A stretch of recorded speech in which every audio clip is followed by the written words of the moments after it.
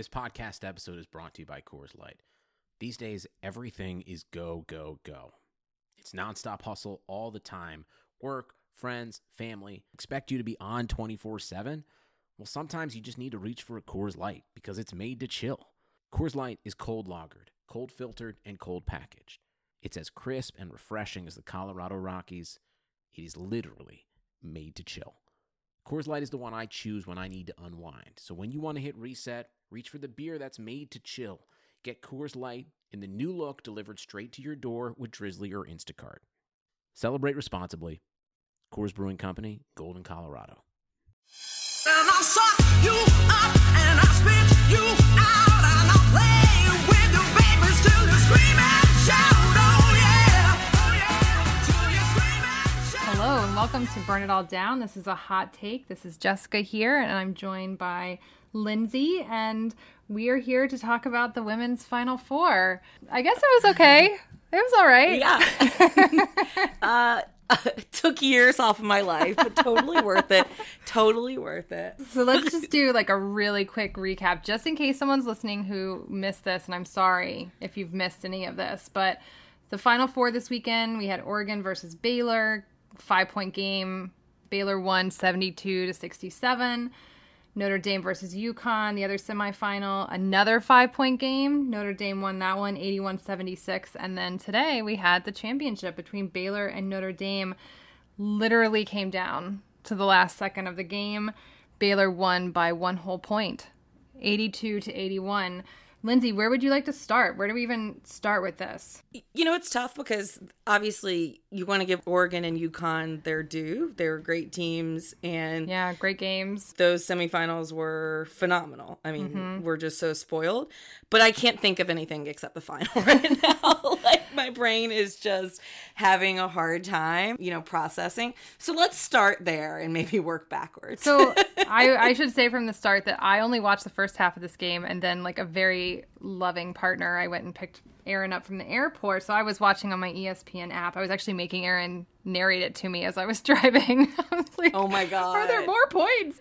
I think what's most telling, we just said that it was a 1-point game in the end. At the half, Baylor was winning by 12 points, 43-31. I think it's fair to say that they 100% dominated Notre Dame in the first half of this game. What happened in the second half? Baylor was the better team for sure. And what happened in the second half is a few of Notre Dame's shots started falling, but mainly what happened is Lauren Cox got injured. So the big Baylor forward, Lauren Cox, who is, I got to watch her in Greensboro last weekend because Baylor was the top seed in Greensboro. And, I don't watch Baylor that much. I don't watch much Big 12, but it was seeing her in person was just, I don't know why we're not all talking about her all the time.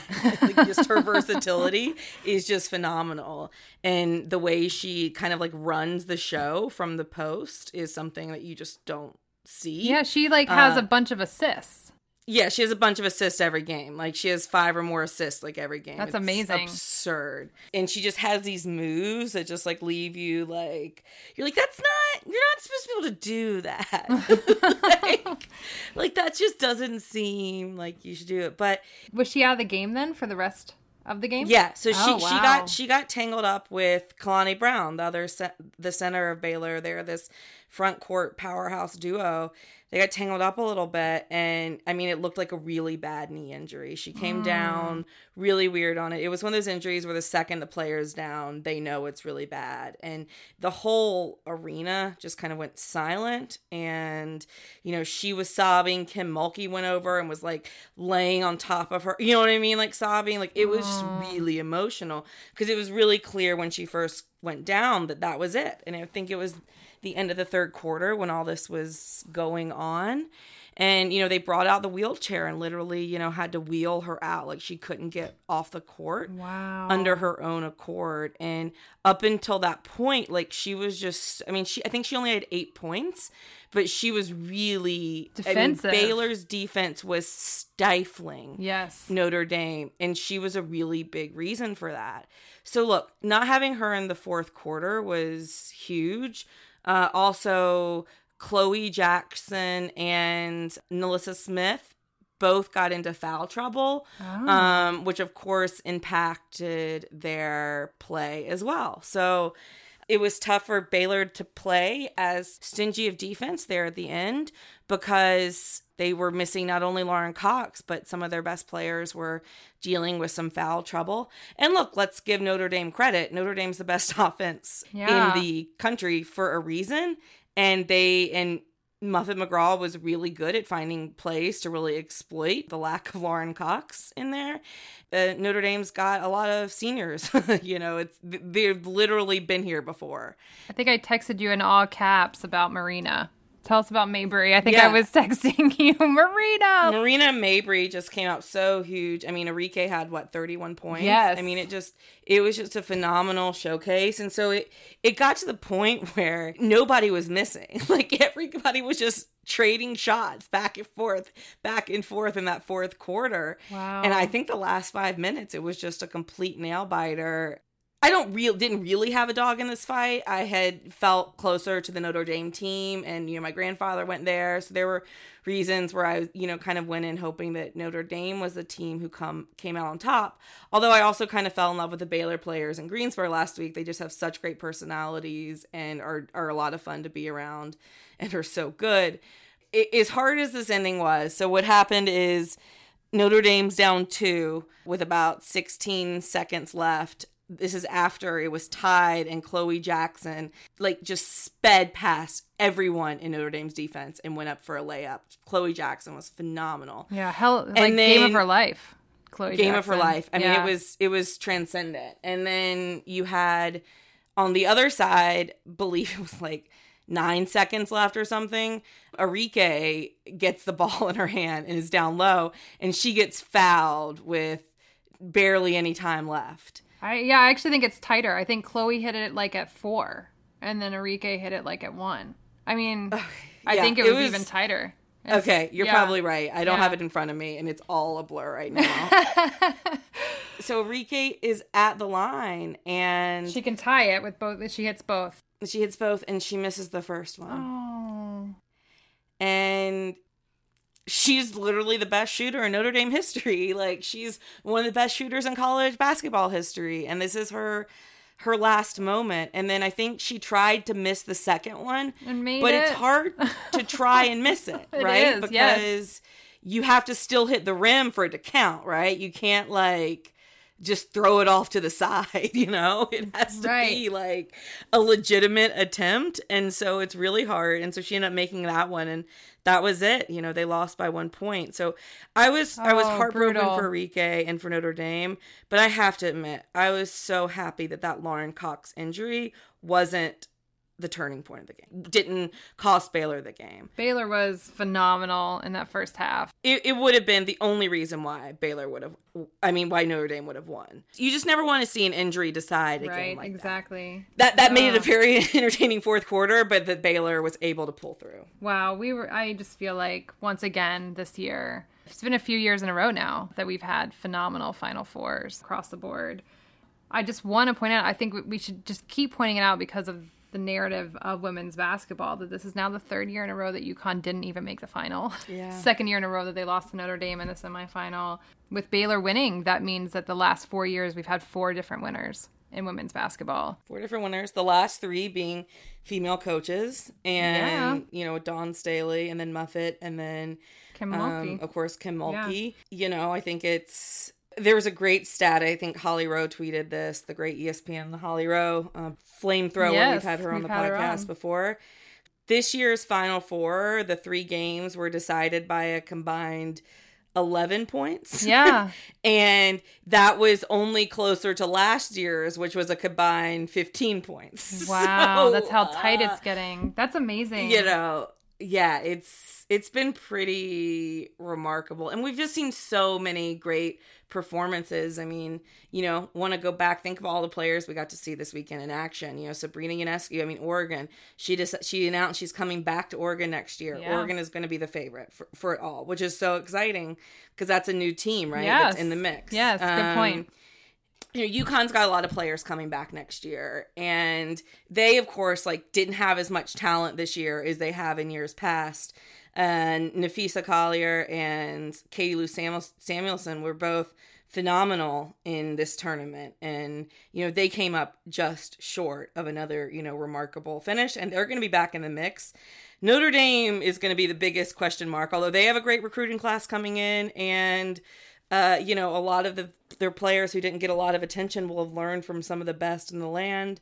It's just, Baylor's got a lot of people coming back. Like, women's basketball is just continuously, like, it's all bunching up, but at the top. Like, it's just so exciting. Yeah, and we're not even talking about Mississippi State or Louisville or these other teams that were also hovering around the top this year, too. Oh, my God. Stanford next year is going to be Texas A&M, Kennedy Carter's coming back. I mean, just, like, it's going to be... I'm so excited now thinking about it. But I did want to shift a little bit, and I want to talk about coaches, because you had a hell of a week, Lindsay Gibbs. We are all so proud of Burn It All Down. I think it was last Saturday. Is that correct? That you published your big piece about Notre Dame and Muffet McGraw and about gender equity or inequity in coaching, which is a topic we've talked a lot about on Burn It All Down. But this was, if you care at all about women's basketball, you heard about this week. This was the piece in which Muffet McGraw said she was never going to hire another man, and that she believes very much that more women should be coaching in women's basketball. Did she actually tell you 99%, or was that one of her follow-on? That was in her monologue in the Final Four. So so Lindsay published this amazing piece. It's beautiful writing. I think we talked about it last week on the show. You should read it. I'll put it in the show notes tonight. But take it from there, Lindsay. What has this week been like? So you wrote this piece on Saturday, and then what happened? Yeah, I mean, first of all, like, this is a piece that I think Jess knows more than anyone. Like, it's been in the works for me for months. I first kind of started pitching it to my editors last December. I didn't know that it was going to be about the fact that she was never going to hire a man again. Or, I didn't know that was going to be the lead takeaway until, I got there and interviewed her. But this had been in the works for quite some time. I'd worked really hard on it. And so for me, I was just such a relief when it finally got published, because I was done with it. Yes. That is and, it had really just dominated my life for weeks. And, it was really interesting because the reception, I think, right off the gate was really meant a lot to me. Like, it was getting a lot of attention amongst, like, journalists and coaches, and sparking a lot of interesting discussions. So I think, by Sunday night when we recorded our last podcast, that's right, yeah, it had been up for a day and a half, and I felt like this is good. Like, this is getting a lot, a good amount of attention. There had already been a couple of pieces written about it. And I was like, all right, like, this is cool. And I, of course, I hoped, I felt that, if Notre Dame kept winning, especially if they met UConn in the Final Four, that would, the conversation would continue a little bit, but I had no idea how it would evolve. And what really caused it to take off was in Thursday's press conference. Muffet McGraw was asked, they didn't cite my piece, but I think it was pretty directly about my piece. Yeah. It said, you've made some statements about your hiring practices, and asked her to expand on that. And she came ready is the shortest way to say it. She showed up with stats. I mean, you talk about this part. I mean, I don't even know what to say. I mean, it's a brilliant piece of video. If you somehow have missed it, you should go to Barack Obama's Twitter feed, where he retweeted it. It is literally everywhere. I mean, she shows up and she is asked about coaching, but she makes it a huge statement about gender equity. Like, she talks about the ERA, the Equal Rights Amendment, and how hard that has been to get passed. Number of women CEOs in the country. I'm trying to remember the different... She brought up the percentages in the Senate and in the House. Yes. Like, she brought up she had every single stat, like, ready to go. And she was ready. She was ready for this. A quick piece. Like, she was 100% prepared for this moment. And, that was such a cool thing. Like, I felt that she was ready. I mean, she hadn't hesitated when I had asked her the question. And I had been drawn to the piece and been drawn to the topic and been drawn to the story itself because she had brought it up independently so much after the championship last year. You know, she had brought up female coaches and female empowerment so much independently. So it was clear that this was a topic that she was ready to talk about. But for her to on Thursday, just... I don't even know how to, like, it was one of the most inspiring things I've really ever seen. And it clearly just touched a nerve with people. It just really, really helped. I felt like not just amplify the conversation, but really push it forward. Yeah. I thought one of the things she did that was so great is that she made it so big, so much bigger than sports, but then said this beautiful thing about how sports can be the place that we do it in. Why not sports kind of thing? And good job, Muffet McGraw. Thank you, Muffet McGraw. Like, once again, this is what had stuck out to me after my conversation with her in South Bend. I think this is what had stuck out for people and a little bit bothered people about her quotes in my piece. And then was how unapologetic she was, right? And this was her flaunting why she was so unapologetic, right? This was her getting into all of the whys. These were her, this is why I am not backing down. And, you know, one of her quotes that got a lot of attention was, you know, look, 100% of 99% or 100% of men's basketball coaches are men. So why shouldn't it be 99% or 100% of women's basketball coaches are women? And like, once again, it's just this unapologetic statement. And it was just really remarkable. And it went, you know, every single person. I mean, I saw Kalani Brown retweet it, you know, so like her opponents were retweeting and sharing it. Like, they did a segment on Friday morning on the Today Show about the women's Final Four, and Lindsay tweeted this quote out, but like Al Roker pointed out in this segment, like, we don't talk about women's basketball, and he meant we as like a society. I thought he meant them. Like, I really kind of thought it was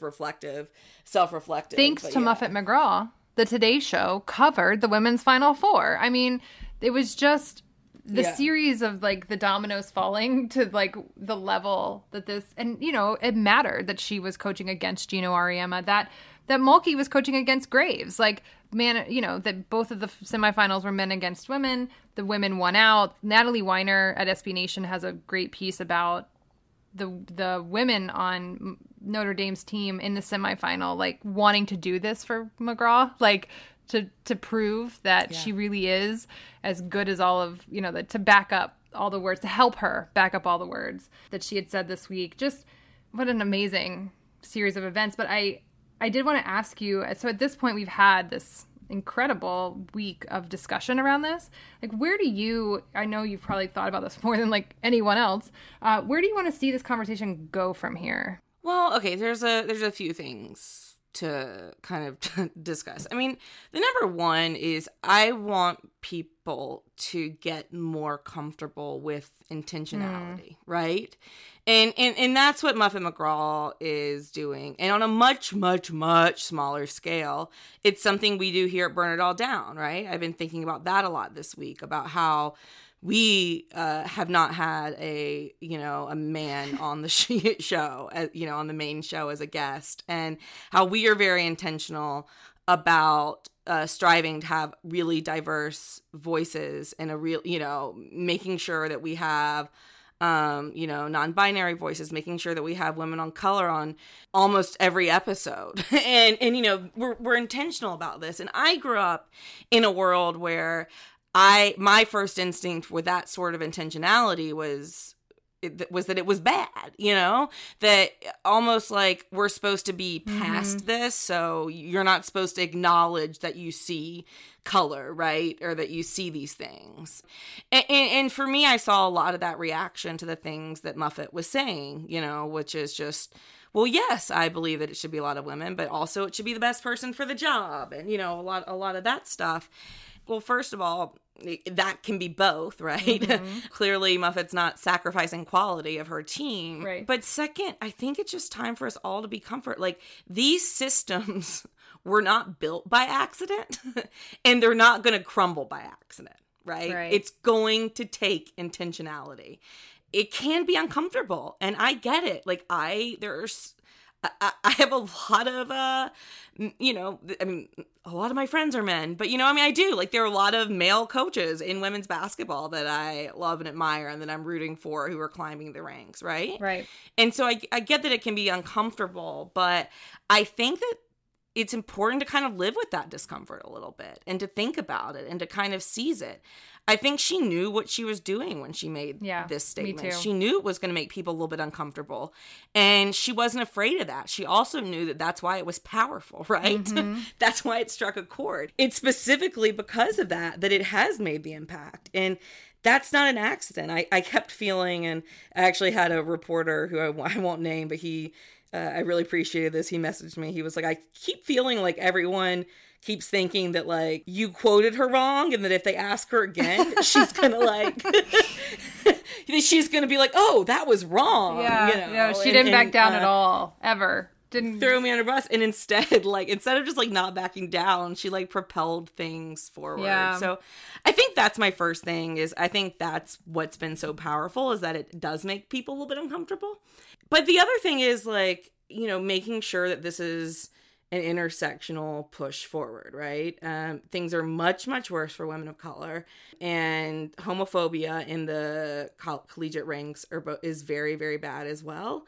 And I think that the conversation going forward has to hold both of those things in the forefront as well. And Muffet said in that monologue, I think this part got overlooked, but she said, this isn't just about white women, Yeah. And she did want to make that clear.